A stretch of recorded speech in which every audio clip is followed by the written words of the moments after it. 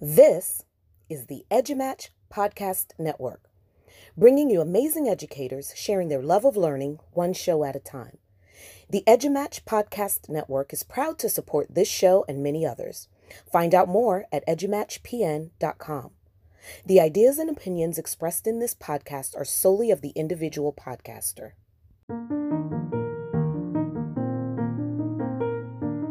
Welcome to the Undercaffeinated Podcast, a weekly podcast for educators who don't have time to listen to a podcast, kind of like us.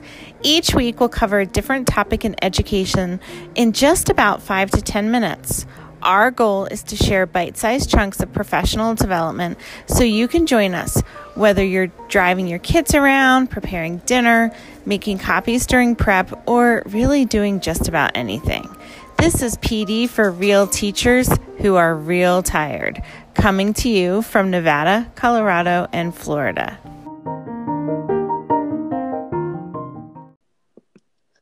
Welcome to the Undercaffeinated Podcast, episode 5, all about this year's Q Nevada conference.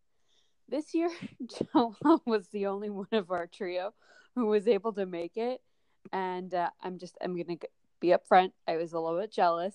I was following the conference on Twitter, and there was just such an incredible amount of quality, really exciting PD happening. So I'm kind of bummed that I didn't get to go, but super excited I got to follow it on Twitter. Well, and I'm super bummed that all three of us weren't able to be there because this was the conference that launched our podcast last year. This is kind of where we all generated this little idea. Well, no, Joelle generated this little idea, which kind of started all of our stuff that we've been doing. So this is kind of like our year mark of our podcast here. It is. Oh, wow. You're right. So it's kind of like a celebratory podcast. Listen, a pop of some bubbly, maybe some Sprite. Way to work. I think it's appropriate because I forgot today's also National Podcast Day. Oh my gosh. Look at that. It is. Perfect. This is the day that we are recording. It is pretty nice. Yes. So, Joelle, you were the only one of our trio to be there, and you were also presenting at Q Nevada. So, tell us a little bit about your presentation and kind of what it was like to present this year. So, I think the conference as a whole, this is probably my 4th time attending, my 3rd time presenting, and I would say this was their best one yet. It was off the hook. It was so good. Oh my goodness. So it was just such great takeaways. Awesome. Just such great sessions. Really, really just incredible. I presented on using Wakelet to curate evidence for the NEPF. So for those of us in Nevada, that's our professional framework that's used for our teacher evaluation. So how you can curate evidence in all the amazing things you do in your classroom and putting it into Wakelet. So that was my talk and what we did, and kind of help some local teachers kind of think through that. Which we could also say could be adapted to any teacher who's not necessarily following NEPF, but any kind of evaluation. And just a great way to kind of compile all of that evidence, really for anything, right? Absolutely. And what's great, because one of the things I talked about is, a question I get a lot is, isn't Wakelet really just like Pinterest? I think I asked you that. And so the answer is no, it's not, because Pinterest is showing you a picture of a resource that you click on, and then you go to that link where you're actually curating all the media and you're storing it on the cloud, but you actually have it. So whether it's a Flipgrid video or a PDF or Screencastify, you name it, you can collect it into a Wakelet. And so what a really great way to do that is for your teacher evaluation or a resume or something along those lines. So it's essentially a portfolio. Well, I think Joelle, you just opened yourself up for a podcast episode to teach us a little bit more about that, because I think that that would be really something that's helpful for everyone. Truth. And I have to ask Joelle, even though I'm going to ask you this, but I know the answer. Where did you learn about Wakelet? Where did I learn about Wakelet? Actually, at Q Nevada last year. From So who? that's exactly where I did, from Dr. Sampson. And so I went to a session again this year, and it was absolutely fantastic. And he's just so inspirational, and it was really great to kind of, listen to his take on Wakelet and, just kind of soak it all up and how he just inspires and thinks about it as well. So when you were there, I just have to ask you, did you talk to Dr. Sampson about kind of our trio and how like his words are really kind of what started this, right? Like I feel like we could give him a lot of credit for what we've been doing. Yes. No, I didn't. We spoke about some other things, but I did not. No, but he'll find out when I tag him in this podcast. There you go. He will. But no, he did a great job, and his keynote was fantastic, and he's just a great human, really great educator. He is one of the humans that are coming. That's one of their hashtags. Exactly. All right. So aside from your awesome Wakelet session and Dr. Sampson's amazing Wakelet session, can you give us like one or two other sessions that you attended that were just like mind-blowing? Like, I'm so excited to take this back and use it right away. Oh my gosh, absolutely. So probably the first one was local teacher Tika Epstein, who is a true educational hero. Who's on our podcast.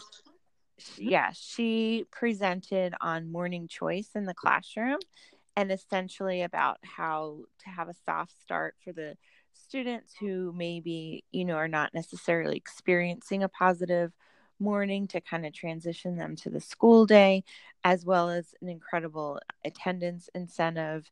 She talked specifically about how she saw the academic language development in the correlation with what they had to do for SBAC and MAP.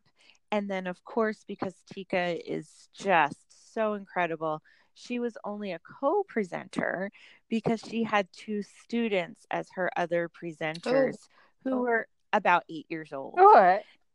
And it was just fantastic. I mean, these children were amazing, and they weren't like coached, and it wasn't rehearsed. They were really just that well prepared, and it just was so heartwarming. That is awesome. So I've actually kind of it's funny because now being in the virtual setting, I kind of look at stuff and I see different things, and I'm like, okay, when I go back to the classroom, and one of those things that I had that I've been seeing a lot of is kind of what you're talking about, that soft start. So what are some of the activities that she does in the morning? So she took some pretty basic games that, with having teenagers, I definitely have. And both of you with toddlers, that these are the types of games, once your kids are old enough, that you'll definitely acquire. But it was apples to apples, bananagrams, Jenga, like different games that, foster creativity, foster cooperation, communication. But then she was giving, actually her students were giving specific examples of that language development and how it's supported. I mean, it was really, really and just good. Thinking about it from the standpoint of kids want to come to school. They want to come into that classroom to partake in all of that. So that's really powerful. So I'm excited that you're able to share a little bit about it, because I've been reading about it thinking, oh, how would this work? This would be really fun. But to know that there's other objectives in it other than it just being fun is pretty fantastic.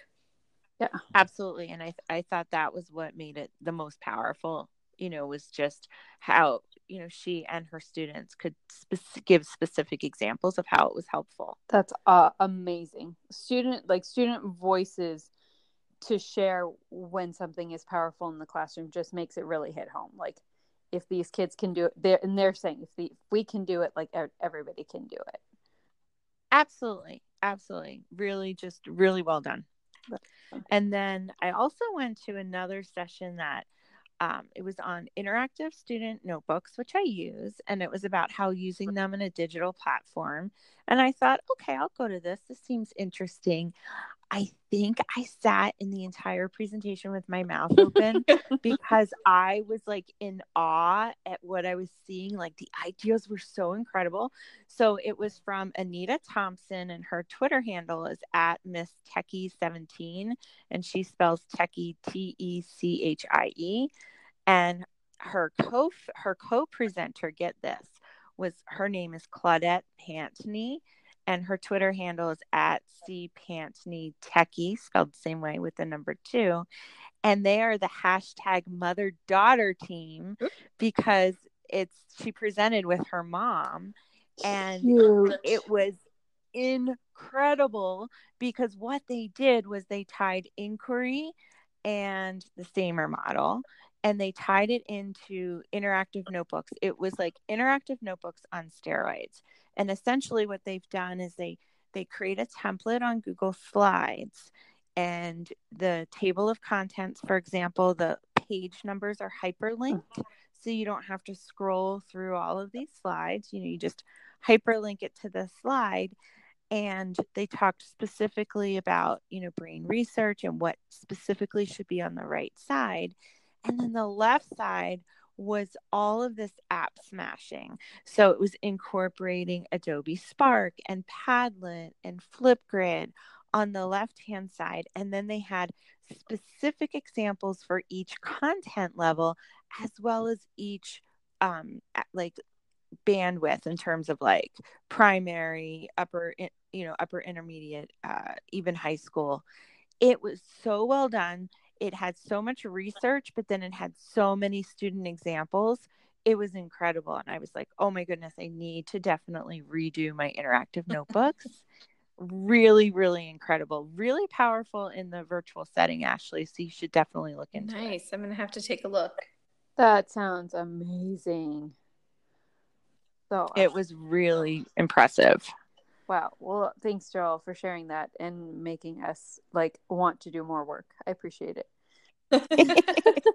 Well, that's the thing. Like I tweeted it Saturday. I was like, it's not even lunch and I can't wait to go to work on Monday. Because it's like you're just full of all these great ideas, It's always so refresh, right? Like a rejuvenating, and then you want to get back in the classroom and try it. Exactly. But I love it. Exactly. Awesome. Well, thanks, Joelle, for sharing. Absolutely. And so, for those of you out on Twitter, are you a CUE member? And what's something you found really valuable from a CUE event? Because as I said in the beginning, I thought this was CUE Nevada's best conference. It was really outstanding. So kudos to Heidi Carr and Kyle and the entire team, because they really did a phenomenal job. Yes, agreed. Well, thank you all so much for joining us, and please feel free to let us know what something that you have found really valuable from one of the many different CUE conferences. And look forward to hearing from you. You can follow us on Twitter or Instagram at Undercaffeinated. So thank you so much. Thanks, everyone. Thank you.